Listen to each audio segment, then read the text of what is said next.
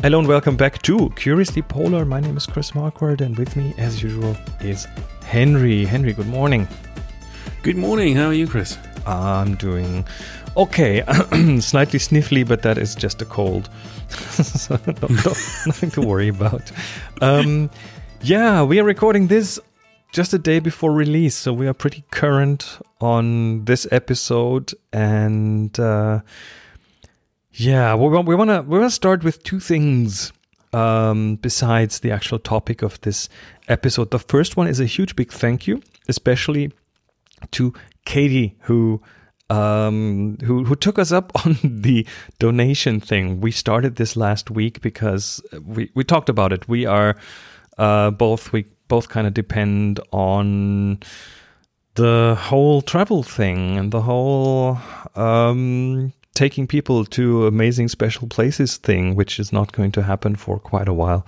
So we opened a donation account that you can donate to. It's a SEPA account, so it's a in the European Eurozone account. So if you're in Europe, it's easy to donate. But if you're not in Europe, it's also easy to donate because we have a link where you can just donate via your credit card. So big thanks to Katie, first one to take us up on that. We really appreciate your support, and everyone else. We have a link to that way to support us in the show notes. So thank you very much. It's going to help us keep the servers going. It's going to help us get food on our tables and just the basic bare necessities, right?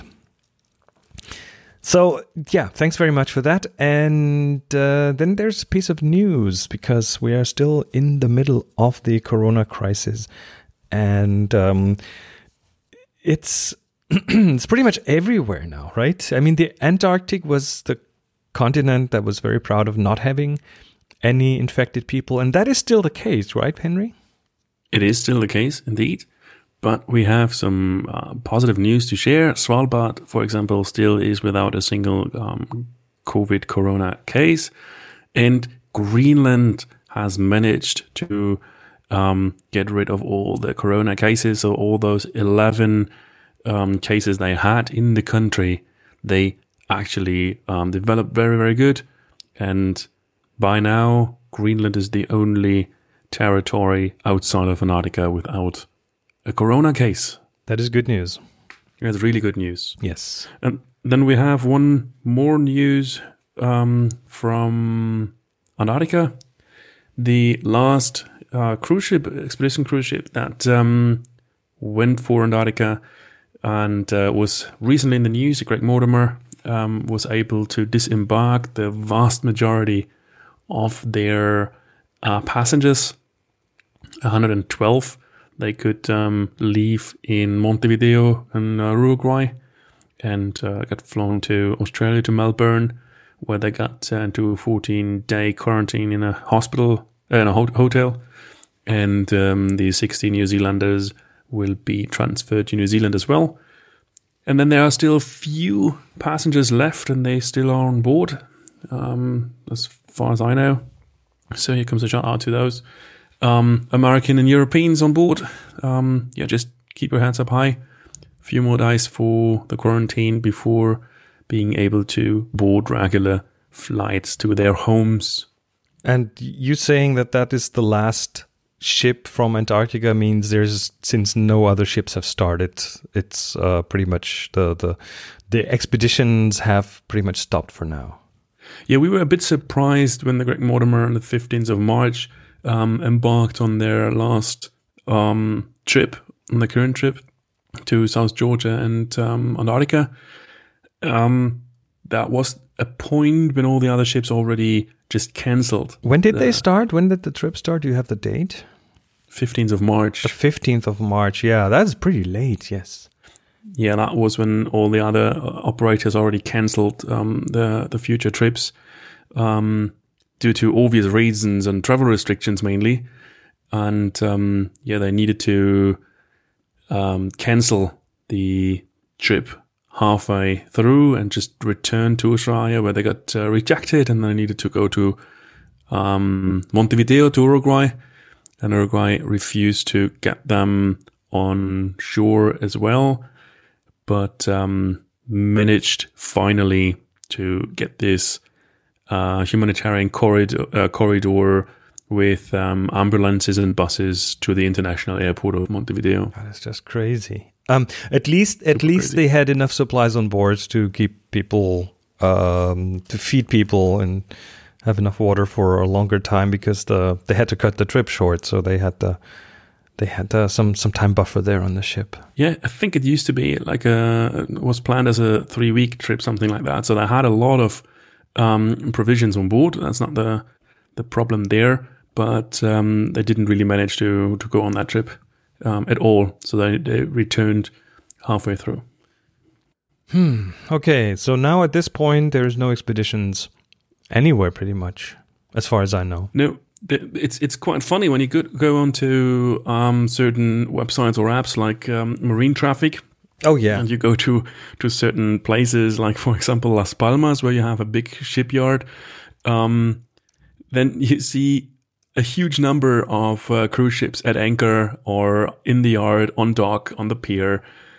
Same goes for Portugal, for the Netherlands, where you have a couple of ships. I've just opened marinetraffic.com, and those ships are mostly at the shores right now. I mean, it's very crowded along the shores at this point.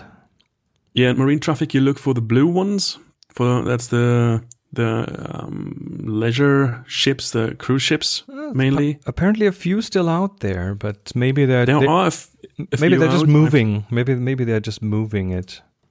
I've just seen that Ponant, for example, is just operating. I'm not sure if they're operating a cruise or if they're just repositioning ships, but they're just having in French Polynesia, they have a ship operating there. Stuff like that, but most of the vessels are in port at anchor. Yeah, Las Palmas is one of the big ports or big places where ships are just on at anchor and just wait for news. You have the big fleet of TUI Germany, the Mein Schiff fleet, Mein Schiff 1, 2, 3. They're all at anchor at Las Palmas, and you have the expedition fleet of Ocean Adventurer, Ocean Diamond. Ocean Diamond disembarked their crew yesterday, so that's pretty amazing too. To know that the crew we worked with, the whole winter, that they would be able to go home as well. So just look a little bit around, play a little bit with those tools, and just get a nice idea where all those ships are right now, because the oceans actually are surprisingly clear, as are the skies. I just yesterday read the news that over Europe the passenger air traffic has dropped by 98%. Yeah. So we actually, we went on a little Easter walk yesterday, because the weather was so nice, and we were out in the fields where no one else was. And I heard the noise of an airplane. I looked up, and there was this one single airplane in the sky. And it was a noteworthy event, because we hadn't heard an airplane in like several days before that.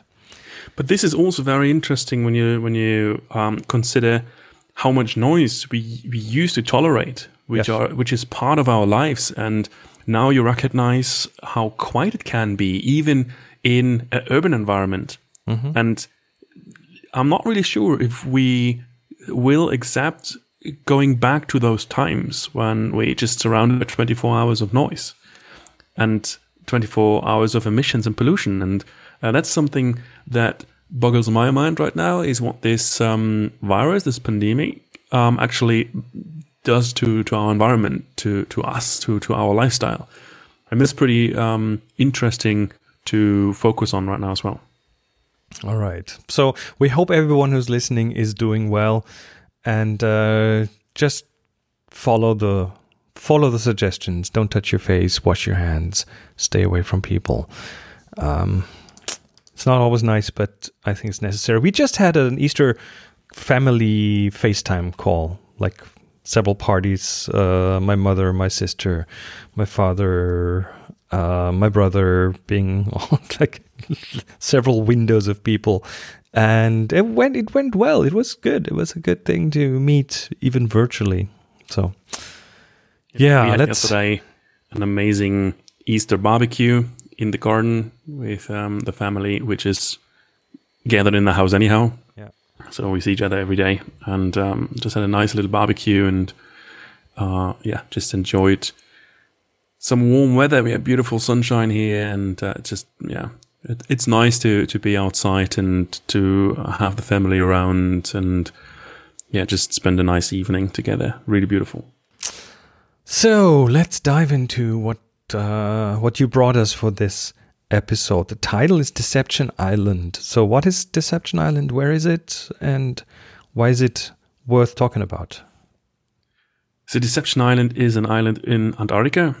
So I think we are getting closely to an end with our Antarctic topics for a moment, and going further north again. But I really want to talk about this island because it is one of the few places that brings together the two things I'm really passionate about. And that is, Chris? Volcanoes and ice.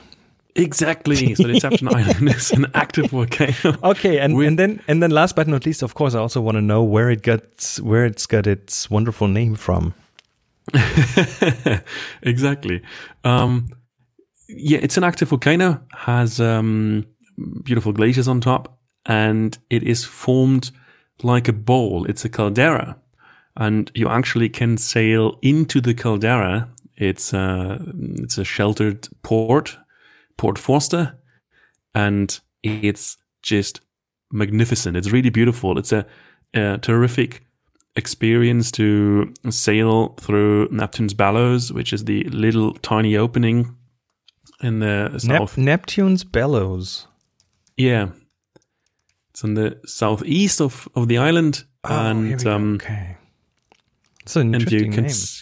Can sail through there. The opening itself is not too wide, but the exciting thing, at least for us as passengers, not so much as for the captains, is that in the middle of Neptune's Bellows is a rock called Raven's Rock, and this rock is only 2.5 meters below the water in the middle of the channel.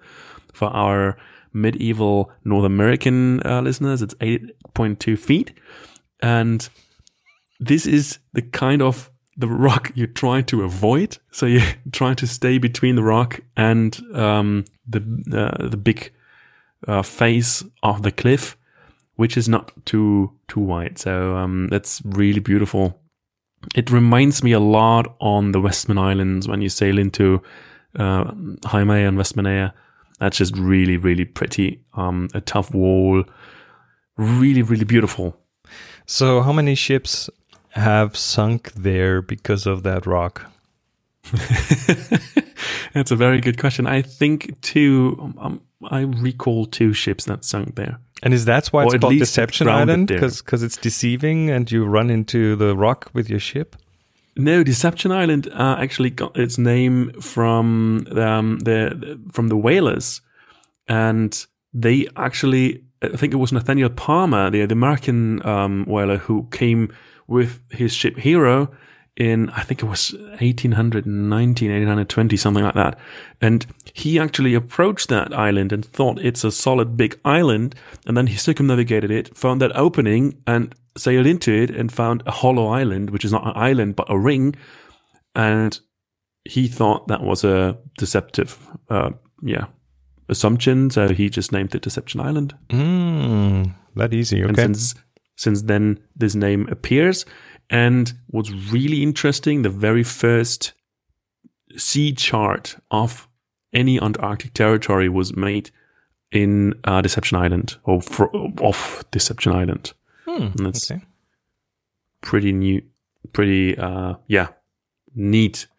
Back in the days when the whaling and the sealing were the major industry down there, those whaling and sealing companies, of course, haven't published their business secrets. So the whaling territories, the geography, topography, and all that stuff that belong to the business secrets of a company, because that was their local advantage, of course. Their local knowledge, local advantage.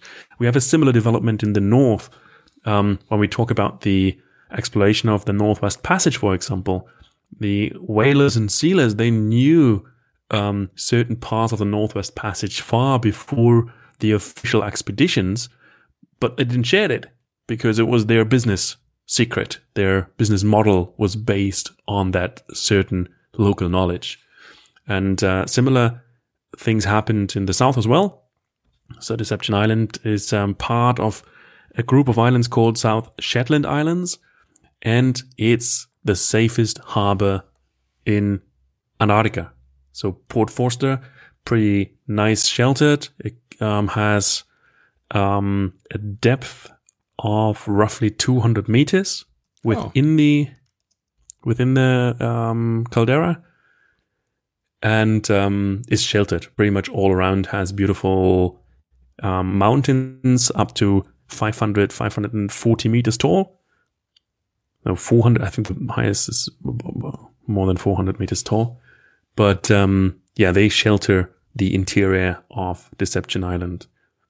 It's quite interesting when we sail into Deception Island and we land usually in the first small bay. When you come into Deception Island on the right side, you have a little bay called Whalers Bay, which, of course, as the name suggested, was used for whaling. And it's about 1 kilometer in diameter. And we land there, people go ashore, and then they come to you and just ask, where is actually the volcano? And you just... I'm looking. Okay, I'm looking at it on the map from the top, and I guess it is the volcano, right?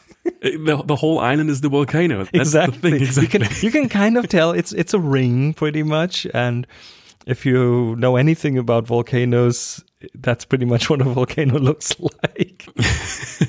The thing that's really hard to comprehend is the size. Yes. So we are talking at Deception Island of a ring with the diameter of 15 kilometers. But that's only the stuff you see above the sea level. Below sea level, this mountain actually protrudes even longer and has a diameter of 30 kilometers on its base. 30 kilometers? That's amazing. That's roughly 17 miles. So that's huge. So that's a shield volcano. It has a huge diameter, but is not so tall. So it's not having steep cliffs, rather slow slopes with a very soft angle. But yeah, when you sail in, you don't really comprehend that. And when you then anchor at Whalers Bay and you have the people in that tiny little bay ashore, it's really difficult to explain them. All what you see here, all the rocks you see, all the mountains you see are part of that volcano. But that volcano not only has this main caldera where you have the main crater, which used to be the main active vent, you have a lot of smaller craters, small vents, and you have over 30 of those active vents all over the rim of the caldera. So everywhere on those mountains you have active craters. And in fact, Whalers Bay is a crater on its own. Then you have a little lake next to Whalers Bay called Krona Lake. Then you have Pendulum Cove. Then you have Telephone Bay. You have so-called Crater Lake, Fumarole Bay. All of those are vents on their own. So that's actually spots where volcanic activity appeared on the surface. And that's not always like we imagine volcanic activity. When we talk as normal people about volcanic activity, then we see lava fountains coming out of a mountain. That's a little bit different when you have a volcano that's covered with ice. Usually you only see lava in those occasions very rarely. But what you see is meltwater floods. Those flood streams coming down, very destructive. That's stuff we see in Iceland very often. What you see in Deception Island, though, is not so much the meltwater. It's because the ice on top of those vents, on top of the mountain, on top of that volcano, it contains a lot of sediments. So it's actually creating rather a mudslide than meltwater drainings. And those mudslides actually destroyed a British research station on the last the last serious eruption. And that's pretty interesting because that research station was erected to research the activity of that volcano. And somehow that didn't really work out because the next summer that research station got destroyed. By the volcano. Oops. So the station was erected in 1967. Then in 1969 or 1968 was the big eruption that actually destroyed that station by a mudslide. So, in quotes, just a mudslide. So the volcano destroying it doesn't mean it was hot lava swiping it away. No, exactly. Here, in that case, we actually have more secondary effects like mudslides. Oh, it's still devastating. Yeah, it's pretty much it's pretty amazing when you're at the shore at Whalers Bay, for example. You have a heat source underneath that bay, which is sometimes strong enough that the cold ocean water just vaporizes on the beach. So you actually have quite steam rising from that beach, especially in the early season. And that's pretty intense when you actually can explain the activity of that volcano to the guests and they see actually what you're talking about. It's a little bit difficult when you come on a day when there is no activity at all.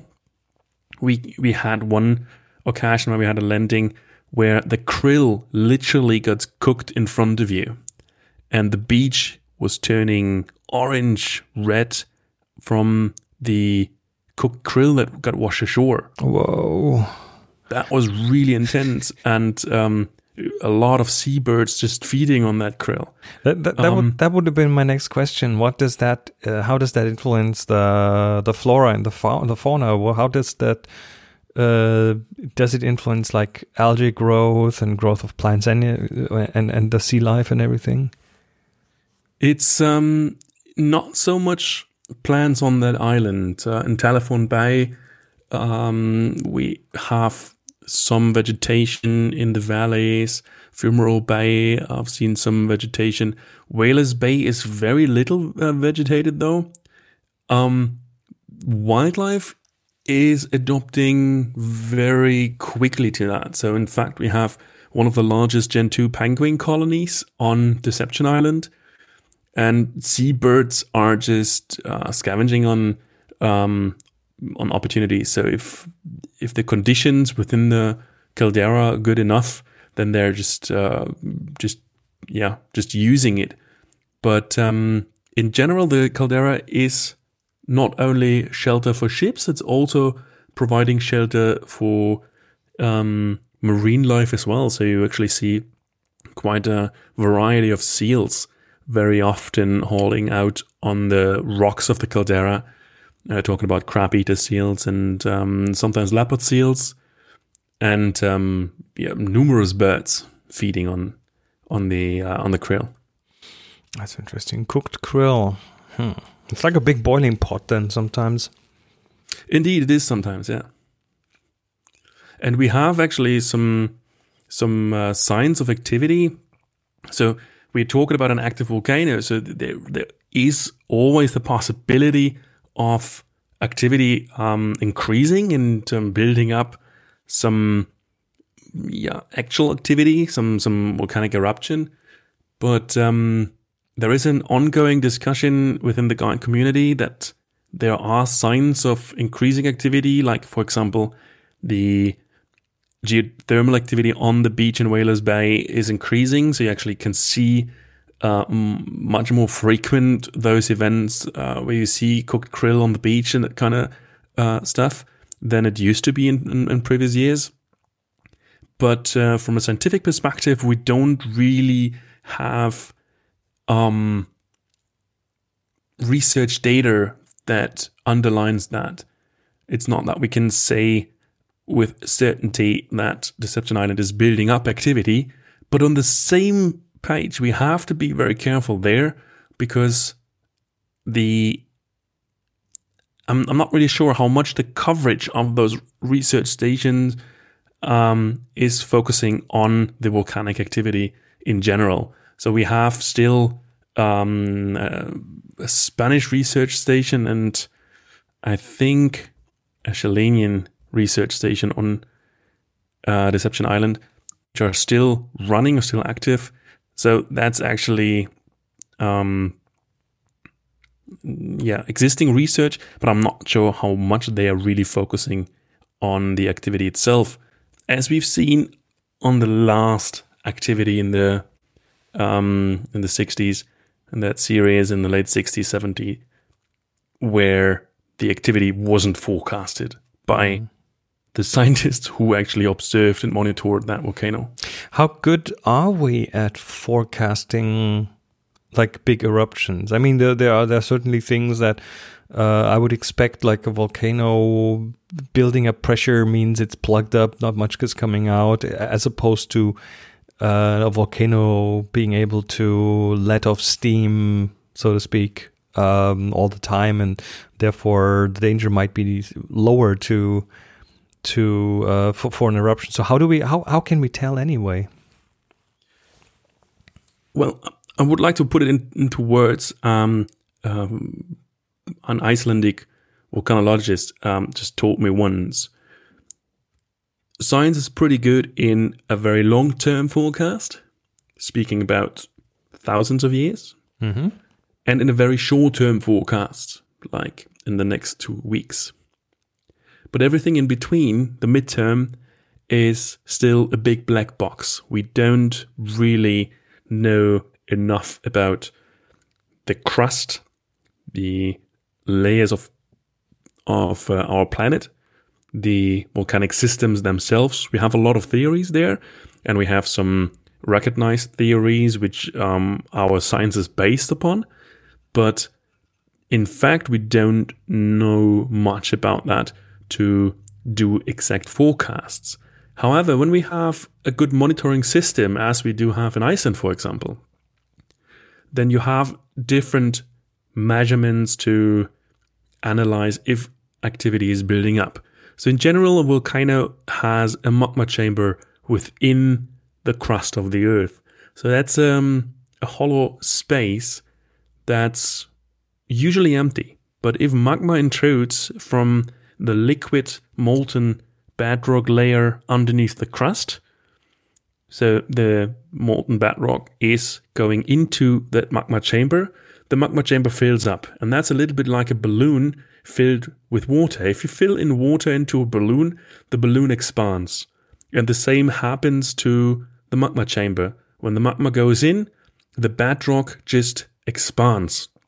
And you can see that on satellite pictures. You can measure if the surroundings of a volcano at its base is rising up, if it's lifted up. And if that's happening, then you can see actually that magma is intruding into the magma chamber.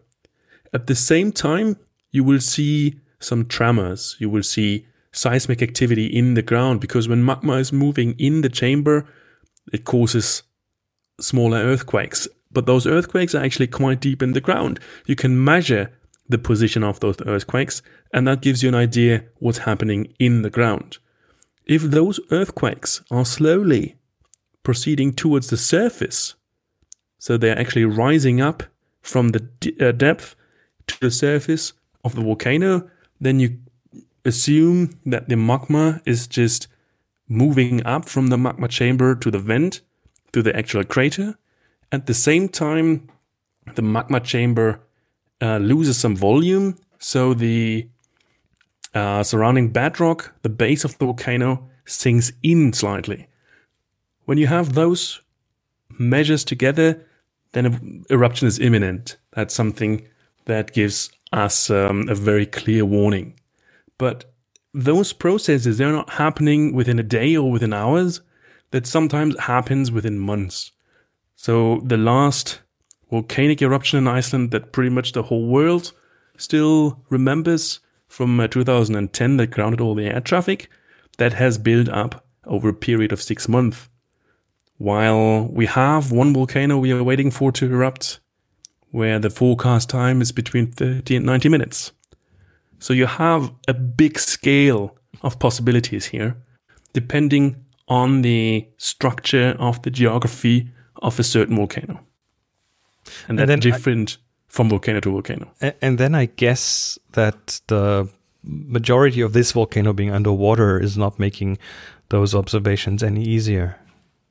Exactly, that's a big point. When you have the vast majority of volcanoes underwater, those monitoring is pretty much not possible. That's just something we then recognize from seismic stations ashore. And when you have seismic stations, for example, on the US American Atlantic coast and on the UK Atlantic coast or French Atlantic coast, then you can triangulate the position over a long distance. That gives you some idea, but not very detailed. While when you have at the base of the mountain 3 or 4 or 5 seismometers, that gives you a much, much clearer idea of where the seismic activity originates. And the same difficulty we have, by the way, also in Antarctica, where you don't have all year round monitoring of all that activity. Yeah, we have with Deception Island, for example, a very nice place that still has kind of an accessibility, but the vast majority of active volcanoes is underneath ice sheets. So we don't have any access to that in a easy to use way. So it's not easy to access that for scientists to build up their instruments and to monitor those volcanoes very closely. So Deception Island is very very much in the middle of the way between Ushuaia and Antarctica. So is that a place that is often being visited with expedition groups, or is this rather a rare place to go to? Deception Island itself is not that often on our list. I wish it would have been on every trip, but it's part of the South Shetland Islands, and you have a lot of very beautiful and amazing spots within the South Shetland Islands. So we try to have a broad variety in there, and then of course you try to avoid other ships as well, to give you a really unique experience. So yeah, it's clear that you're not landing on the same spots over and over and over again. Sure. It's not really in the middle. It's definitely very closely connected to the south, to the Antarctic Peninsula. But it's the first thing you touch when you cross the Drake Passage. That's what I mean. It is kind of on that line, or at least near that line that you would take with a ship anyway. So it's not a big deviation to go there. No, not at all. It's rather a deviation when you head, for example, straight for, let's say you have a trip that goes to the South Antarctic Circle, the South Polar Circle, the Antarctic Circle. Then you're heading past the South Shetlands, and you don't touch them at all. But usually that's the first or the last stop. It really depends on the itinerary. Sometimes it's the first stop, sometimes it's the last stop on the way back. All right. Is there anything else noteworthy about Deception Island? There's a lot more that's really noteworthy, but I don't want to make it too complicated. It's beautiful for geologists. I remember I sat down with a couple of American geologists, and the two of them were really interested in that. And we were talking about Deception Island for quite a while, and they were interested because it's in the middle of probably the most interesting geological part from a tectonic perspective in the whole of Antarctica, because Antarctica is one big plate, but the Drake Passage and especially the Bransfield Strait in the South Shetlands are a big mashup of several small splinters, of several small breakups. And Deception Island lies straight on the Bransfield Through, which separates the Antarctic plate from the South Shetland plate within the Scotia Range. And that's just really amazing to see all those different breakups, movements in different directions, and that's creating that volcanic arch. Deception Island is part of a number of volcanoes, but none of them are active anymore apart from Deception Island. All right, so I guess that covers it for this week's geography lesson. Thank you so much. I mean, this is really stuff that, I've heard about here and there, but I've never really taken the time to look it up, to look into the details. So I always appreciate getting a bit more knowledge from you, and I think we'll continue that in some of the future episodes.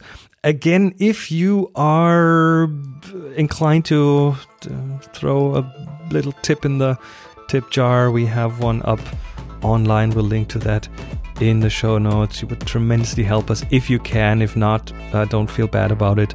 That is fine too. We're going to continue making this no matter what. And that's it until next week. We'll be back with another interesting topic, going further north again. Thanks very much.